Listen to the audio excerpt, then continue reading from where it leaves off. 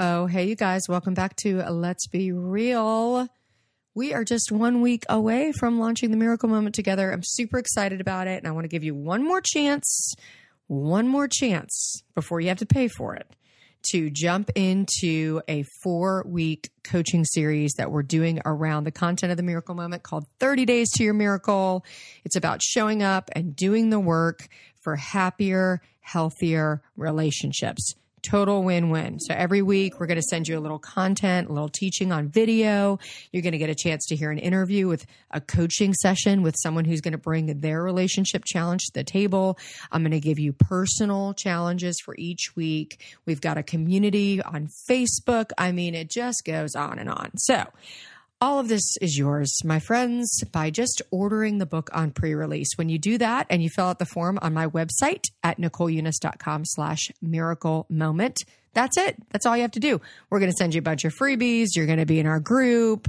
It's going to be awesome, etc. This is a very, very small price to pay for a lot of help in this area of life that I feel like we all need a lot of help to get to. All you got to do is buy the book now. Make sure you get it before it releases on May 18th. Everybody who gets it before May 18th and fills out the pre-release form gets opportunity to be in the group. It will be a price after that. You have to pay for it after that. So if this is just your jam and you know you are ready to take a step toward a better, healthier, happier relationships, this is the step I want to invite you to. Just go to NicoleUnice.com/miracle moment. That's all you got to do. Okay, you guys, we're going to get into our interview today with Elizabeth Edelman, founder of Golden Word, which is a PR firm here in Richmond, Virginia.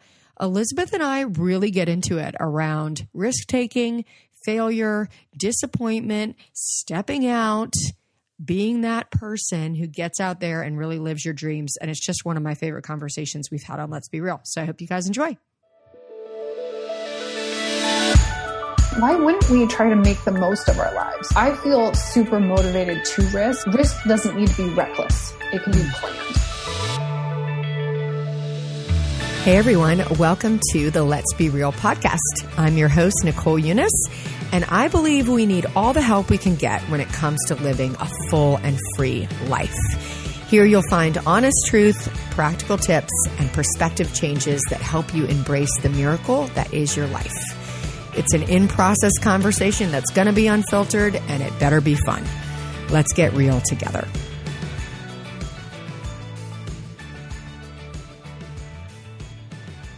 All right, Elizabeth, welcome to Let's Be Real. I'm so glad that we get to have this conversation. I already talked about you in the intro, but I have always just enjoyed our time together. So Elizabeth, you guys, is here in Richmond, Virginia, where I live as well. And we obviously do separate work, but you know, when people start making moves in the world, and they're female and they're like taking risks and doing things, I generally notice. And Elizabeth, that's kind of the story of you. And we've kind of known each other since really the early days of Golden Word. And Yes. So when I was thinking about people that I would want listeners to get to know, you came to mind. So thanks for coming on the show. Well, thank you so much. I'm psyched to be here and excited to chat all these things through. Awesome. Okay, Elizabeth, tell the people what the people want to know. First of all, what did you want to, like, I don't know, around like sophomore year of college, where did you think you wanted your life to go? And how does that like also sort of relate to where you are today? Okay. So sophomore year of college, I was at the University of Richmond. I would actually, it's funny that you pinpoint that year because I think that was actually really pivotal for me. I went into college very much clueless, like not so much like uneducated, but like didn't know the ways of the world and like I was driven, but didn't know how to use it. That kind, that kind of thing. So oh my gosh, to illustrate that, I started at the University of Richmond and I wanted to teach French at my high school, like as my profession after graduation. Yeah. And I wanted to major in education. Okay. The University of Richmond doesn't offer an education major. So like clearly I was not thinking things through like really well. Like the plan didn't really have any structure to it. So I think I was thinking about what was safe and what was known to me. Mm-hmm. And college was very eye-opening to me in a good way. So in my sophomore year, I switched my major. Well, I never declared education because that wasn't an option, but I was French and Spanish. And I actually added a third major because I'm a huge overachiever and a bit of a nerd, and added journalism, which is how I have now ended up in PR. Okay, cool. Because tell us a little bit more. Yeah, I was studying media, and I loved the way the media works. But I also, as I was working on it, I was like, I don't really want to be writing a story every single day on deadline for a newspaper. And my junior year, one of my friends said she was getting an internship at a PR firm that was called Edelman. Edelman is my last name. And I was like, you know what? I bet I can get a job there. So lo and behold. This is where your maybe naivete about the ways of the world and just like blatant optimism maybe helped, right? Oh my gosh, it helped so much because there was no research. There was no like PR would be good for me because of these reasons. And did you tell me that was a pretty prestigious? Yes, it's the largest independently owned PR firm in the world. So I applied for their Atlanta office and I was not promptly, but I was like one of 10 interns in that office that summer. And I'm pretty sure it's just because they thought that I was related and, and I didn't say that I was, I just literally said, my name is Elizabeth Edelman. And they were like, oh, like we should talk to her. Yeah. So, well, I mean, what a fun, I love those little moments of serendipity in people's stories as well. And sometimes folks listening are like, if you're in a frustrating season where you feel like a lot of doors are closed, it can be hard to open your eyes to the reality that like almost, I can't say all, but almost everyone I know who's paying attention to their life does experience moments where like things come together in a certain way that they themselves couldn't like make happen. And my publishing journey was a little bit like that. I was the editor, like sort of the big boss, their child was at the school that I went to. No affiliation, no connection, but I just had this little bit of a feeling like, I bet she'll notice my work like at some point. Of course, you, Elizabeth, I'm sure we're doing good work and hopefully I was too, but it is one of those things where you're like, do I trust like God, the universe, whatever you want to call it, to create those moments? Okay, so you went there. No, wait. Yeah. This is 100% what I am all about, and I talk about at work with my team all the time, is the chemistry to things, the signs, the coincidences, like all of it. I watched some terrible movie the other day, which I will not name because it's embarrassing to me, but they quoted Einstein in it. No, I'm not. She won't. It's girls.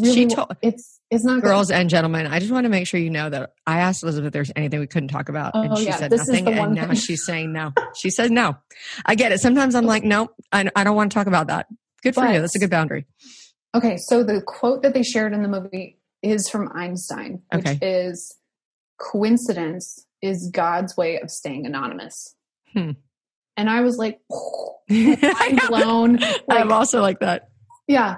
And it just is. So for me, I pay attention to when things line up in a weird way that you couldn't have thought. Or like you see this woman at your daughter's school and you're like, I wonder if she'll like see me. And the reality is you've done the work and it's like going before you in a way, but or you're prepared or you're lucky. It's like all the things. Right. But I always pay attention to if someone's name pops up a couple times, I like key into that. Just paying attention to that chemistry between things, like how people talk to each other, or that's been so instructive in my career, in my life. But I live for that stuff, Well, I've seen it in the way as we get into kind of your philosophy of the work that you do and that journey to really launching your own business, some of like the way that you want to engage in the world of, so take us through kind of like, that was kind of your sophomore year moment of this thing started happening. And then I know that you went into a big career, obviously, connected to a company. So what was that next moment that led you to take the kind of risk? When people have made it, it just feels like, oh, like they got there. But if you stop for a second and say like, what does it really take to start a business, especially when you support yourself, when you're, like you're putting your whole life on the line? It is a huge risk. So take us through like that experience, that part of your journey. Yeah. So I was working at Ledberry, the menswear brand based here in Richmond. I was the VP of brand and communications. So I was part of the marketing team. I was owning their PR and helping with a variety of marketing jobs. I'd been there 4 years and was starting to get the itch of like, oh, I think I want to start my own thing. And if I look back more articulately, I can say that I was starting to feel a little bit of I'm in the wrong, or some of the tasks I was given, I was not enjoying. Mm-hmm. I loved most of it. And then I was overseeing digital marketing where I didn't know what I was doing. I didn't understand it and I didn't like it. So and it felt the triple threat. Yeah. I was like, this is not boding well for anyone. Like, I'm not actually helping the company here. I don't like this, but I was, it was a small company. There's not a lot of places to put things. So at the same time, I also had read the book Essentialism by Greg McKeown, and it spoke about identifying your highest point of contribution and really focusing in on that. Mm-hmm. And Ledberry was also hiring a CMO at the time, which was something that I thought maybe I could do, but that didn't seem to be in the cards. Mm-hmm. So I was, it was kind of perfect because I was like, okay, what if I can get back to truly focusing on PR, which is the thing that I'm best at. Mm-hmm. Digital marketing is not that. And I could help other clients. They're hiring a CMO, so they need to pay that person a big salary. What if you paid me less and I focused on my highest point of contribution, my mm-hmm. PR? At the same time, this is where I feel like God and the universe were at work mm-hmm. and supporting me. Is I saw a very clear opportunity with clients. And I saw the opportunity to leave with the CMO coming in. And being a service-based business, it wasn't expensive to get started. It's not like I needed to buy inventory. Mm-hmm. All I needed was a laptop, some internet, and my knowledge. Mm-hmm. So I very much was able to start with a full roster of clients in very short order. And in many ways, you could say I didn't have a plan, but I also had 10 years in the industry. My gut and my instincts were extremely honed. I had already had a PR firm in Manhattan 6-7 years before that. And I had a lot of support. Ledberry was 100% down with my move, like fully supported me, still a client to this day. My family was supportive. I've thought a lot about like even transitions, like if I didn't have that support, if it costs more, like there are so many things, but I truly feel like that's how it was meant to be, how it came together. Mm-hmm. It felt extremely natural. It was very organic, and I always been attuned to when transitions are coming. Mm-hmm. So can I ask you a question before you go on? Yeah. Okay. So a couple of points along the way, cause I'm like, oh gosh, we could talk for a long time about many of these pieces, but I want to take you back to when you said, okay, I read the book Essentialism. Yes. Were there people in your life at that time that you were processing with? Or are you were you doing this internally and quietly? I was doing it internally and quietly. I still have that copy of the book. I was writing furious notes in it. I was changing all of my habits based on it. The book truly, I probably, a lot of people read a lot of business books. Mm-hmm. I'm not someone who those notions sink in very quickly for me. I can't just read a book that quickly and get it. I studied it for a year probably. Mm-hmm. Like I was like, I'm not reading anything else. I'm diving into this. So I spent a lot of time on that. How did you know, that you talk about that highest point of contribution, and I find that so many of my clients really struggle with this. How is it that you knew, if you were going to sort of dissect mm-hmm. that doing publicity as your own firm, a boutique firm with clients would be your highest, or how would you describe it? I'm describing it for you, but no, that's a good question. I think I never stopped to think about that because it felt so natural. But the reality is that, again, I had 10 years of work in that, and I had 10 years of work in PR, and Ledberry my role there was taking a wider berth in marketing. So to go back to the thing that I was really good at, that amazing Venn diagram of like, I'm good at it and I enjoy it. Mm-hmm. So it was like, and I did great work. Like Ledberry has been this amazing case study that has won so much business for us. And I saw opportunity with other, like a vision for other clients in town and across the country that I could approach. And I had already formed relationships with them. So I wasn't going in cold to anyone. It was a very easy sell because they knew me, they knew the quality of my work. So in many ways, identifying the highest point of contribution within my PR, like marketing self, was super easy. I'd already been doing it for a long time. How do you think that something I don't know if we've talked about this on Let's Be Real. So guys, if I haven't talked about this, let me know. This term negative preparation, which is like when you actually have more negative experiences that point you toward that highest goal. And so I'm interested in the idea that you went into a broader role where you had more responsibility over more things, that actually sounds like it was negative preparation. Like you were able to see like, oh, when I do all these things, like I could go on this track, but when I do all these things, I don't have the same joy.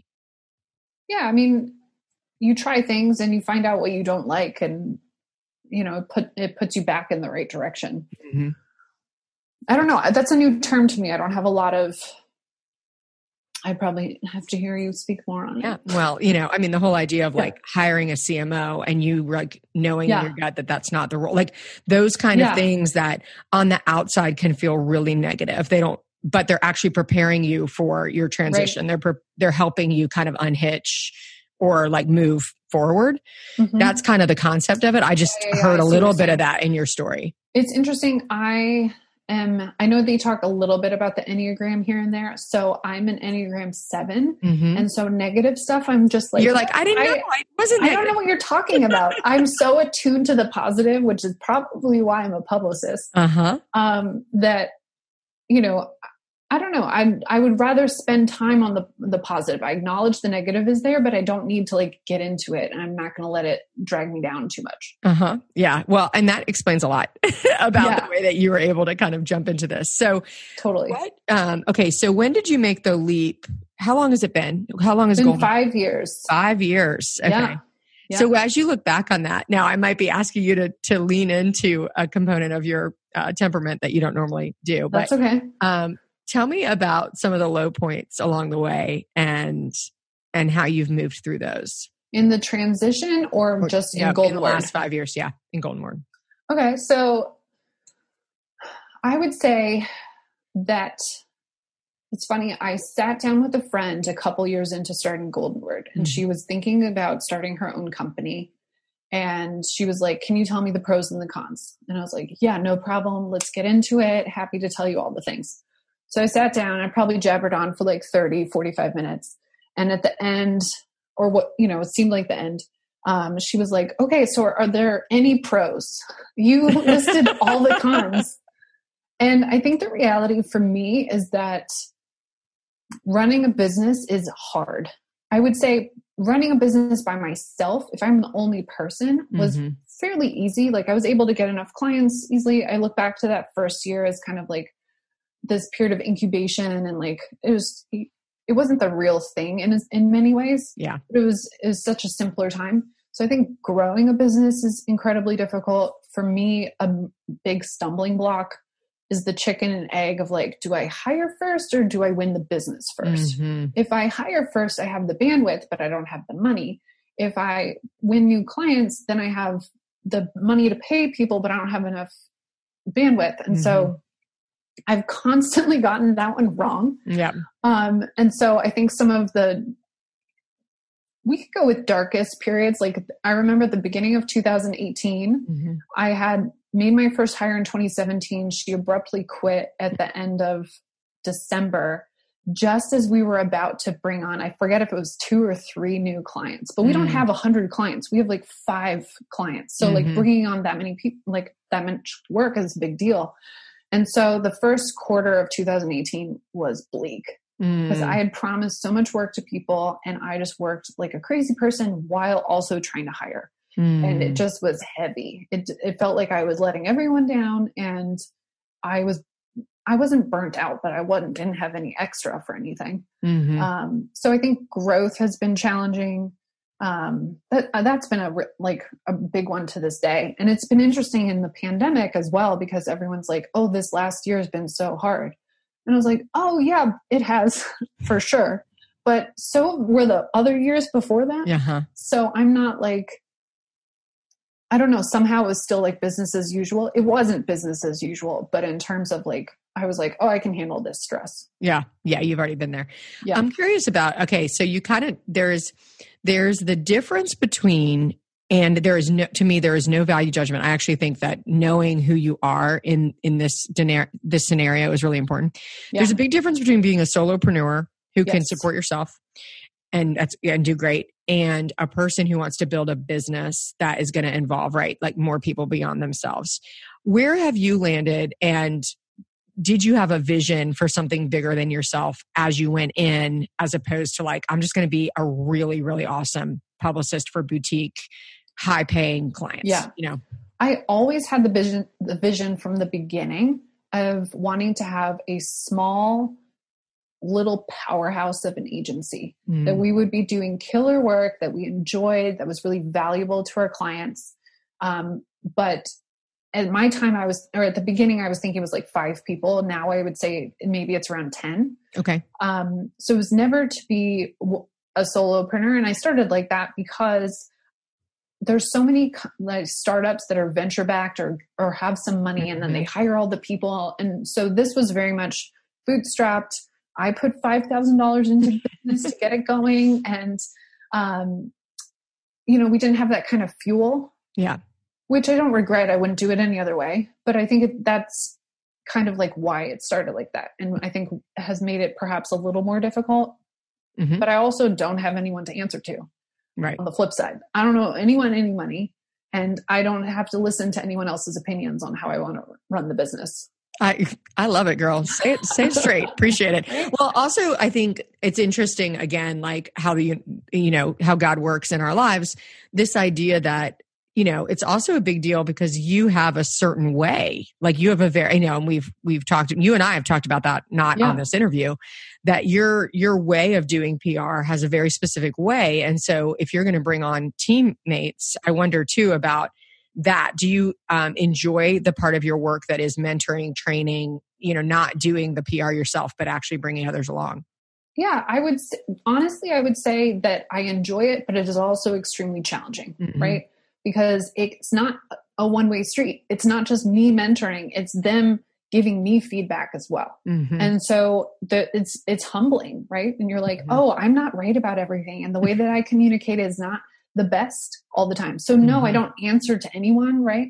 But I am working as a team with other people, and we need to figure out the best ways to work through that, to work together. It's funny, we do these one-on-ones with the team. And I always preface like the first one is like, the way I view this is that we're in a long-term relationship and that communication is going to be central to all of this.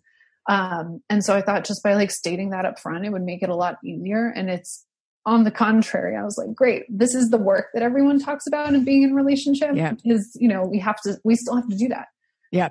Yeah.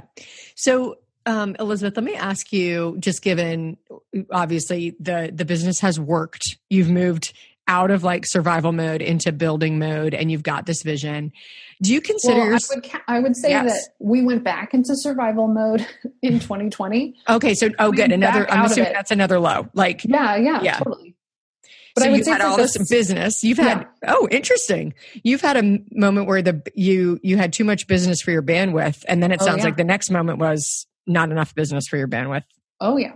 Yeah. So, I mean, that's the fluctuation of business, right? And obviously no one saw a global pandemic coming. So again, I think we've been really fortunate in that as it happened at the beginning of the pandemic, 2 of my, our 4 team members, they quit. Okay. And so stressful and hard and, it was complicated. But ultimately it helped us get through. And so there were a lot of things that were like beyond my control. We lost a ton of clients.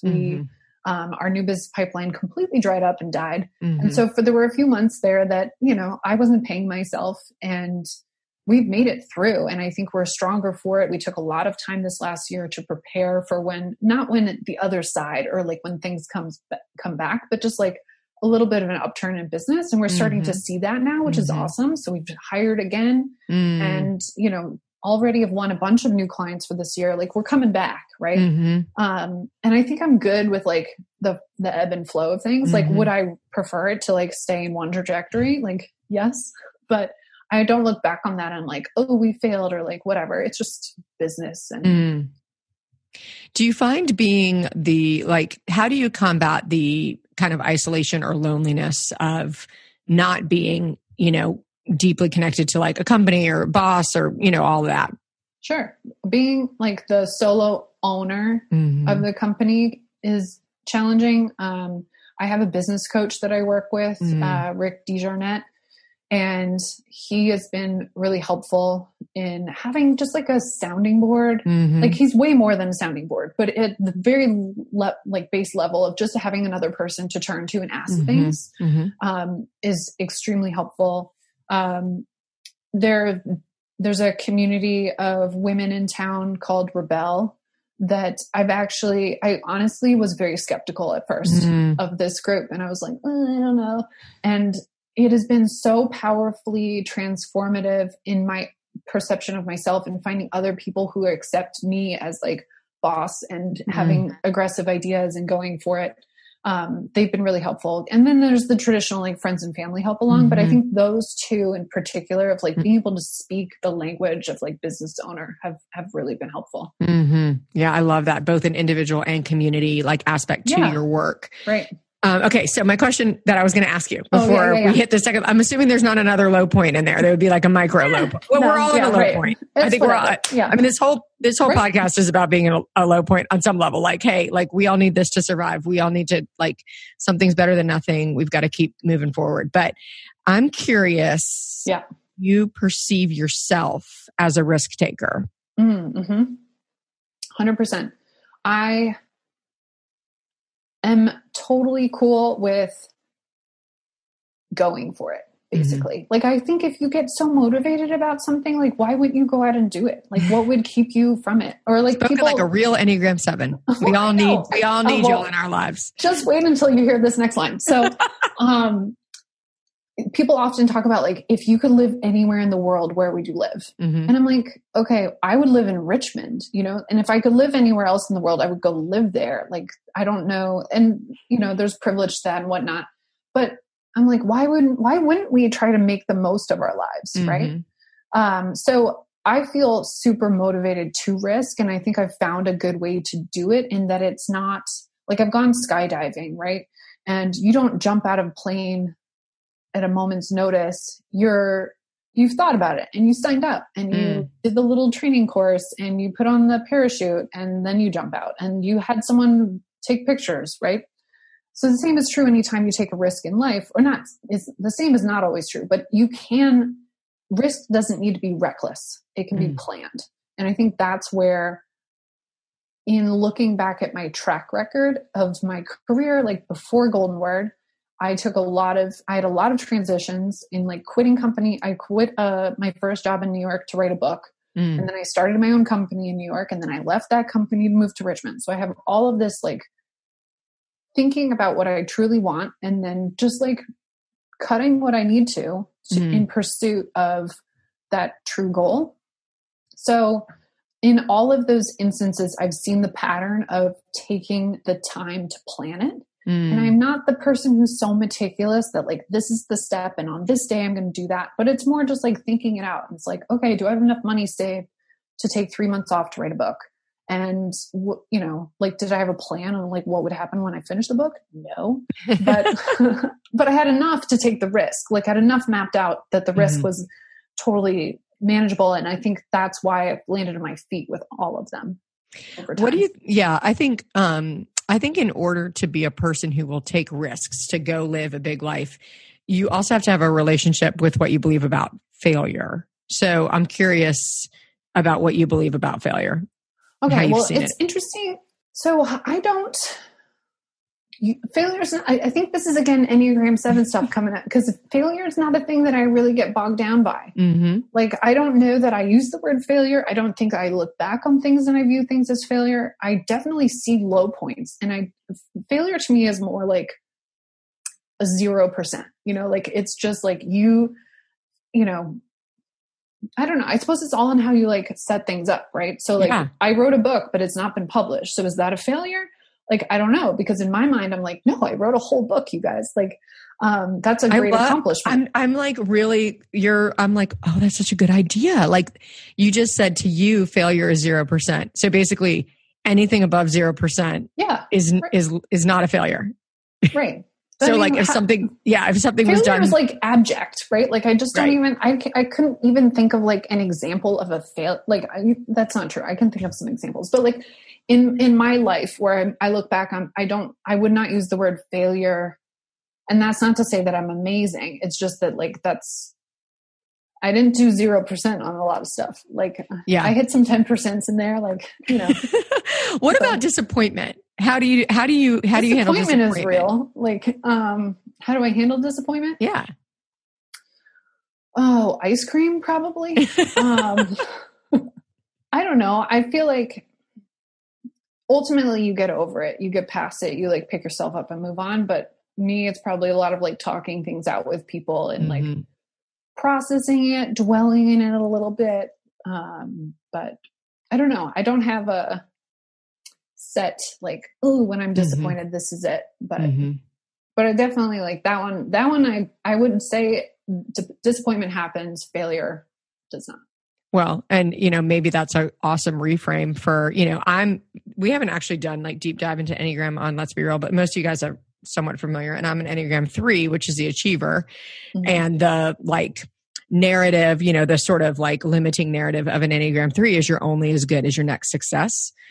And so I even just love the reframe from our conversation about like, it's okay to be like, there is disappointment in life. Yeah. But anything more than 0% is not really failure. Now, you may be disappointed. Maybe you wanted it, Enneagram 3, to be 110%. Yeah. And it came in at 70%. And like, for me, that will feel like failure. That's interesting. The ongoing belief will be that's a failure.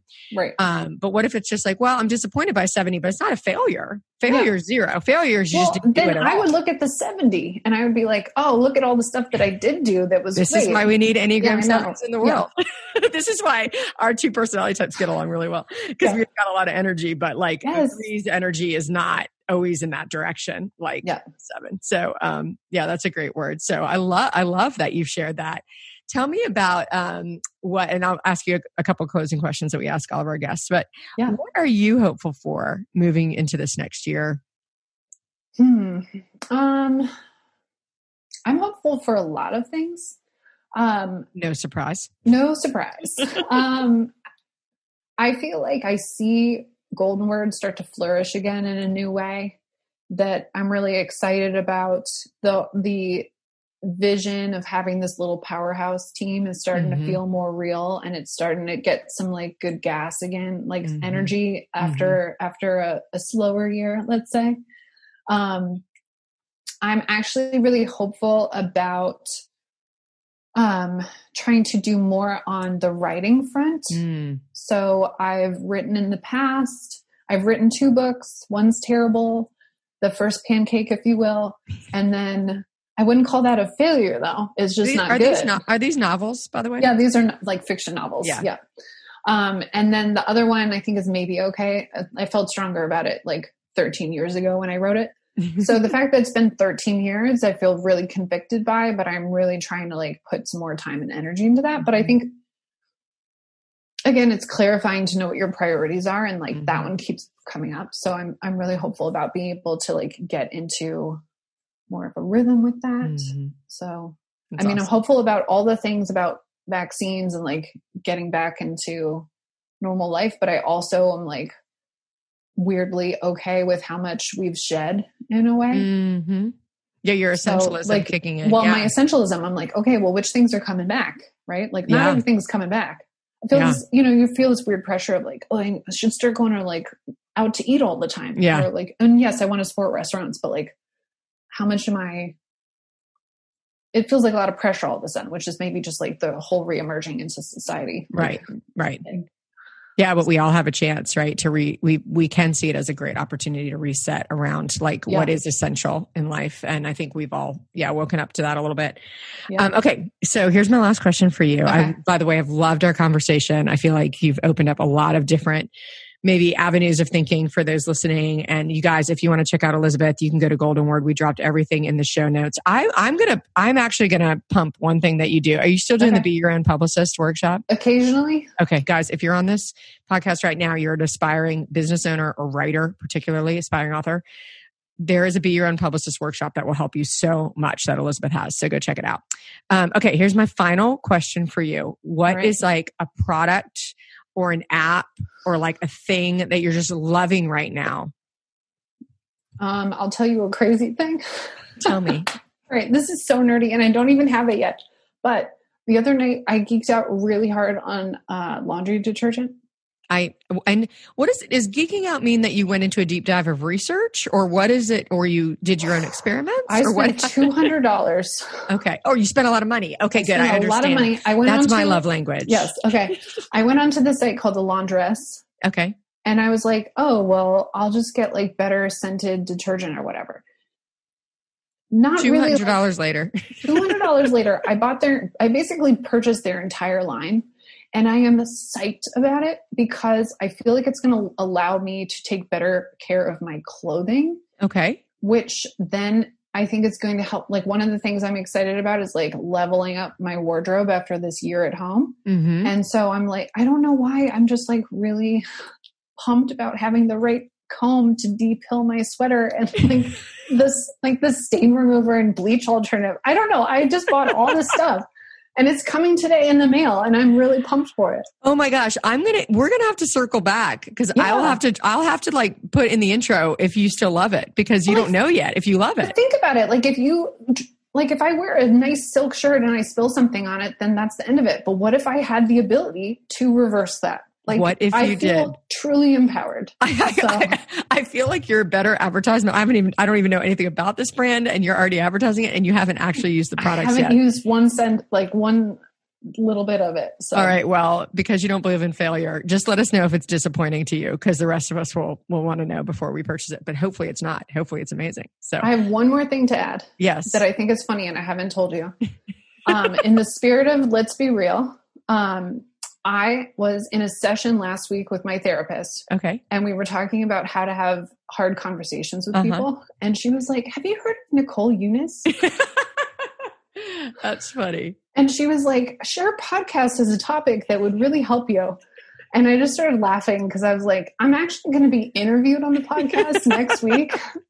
And I think it was a real testament of like how we're all works in progress that there are certain elements of my life that like I can be a teacher and I have strong viewpoints on. And then there are far more where I'm a student and still learning and figuring things out. But I'm like, my therapist recommended the podcast that I'm being interviewed on. So, well, thank you. I'm also glad to hear your therapist product that is the show. So that's awesome and really sweet. I love that. And thank you for sharing that. That's super encouraging. And, you guys that are listening, we love you dearly. We don't know who you are. We don't know where you are, but sometimes you reach out and it means a lot and it makes a huge difference. So Elizabeth, thanks for offering. And I know, because again, like what happened with your therapist in the universe, like months later, someone's like, I remember interviewing Elizabeth. Thanks for what you said about failure is 0%. So, that is awesome. Thank you for your gift, the gift of your words, your work, your life, everything that you shared today, Elizabeth. Thank you. This was really fun. Appreciate you having me on. Hey, thanks for tuning in to the Let's Be Real podcast. If you have a question for the show, you can send it to me at Nicole@NicoleEunice.com. And hey, if you're enjoying this, we'd love for you to like, subscribe, share it with your friends, pass it on, shout it from the rooftops, whatever you feel like doing, because the reality is, let's get as many people getting real as possible. Talk to you soon.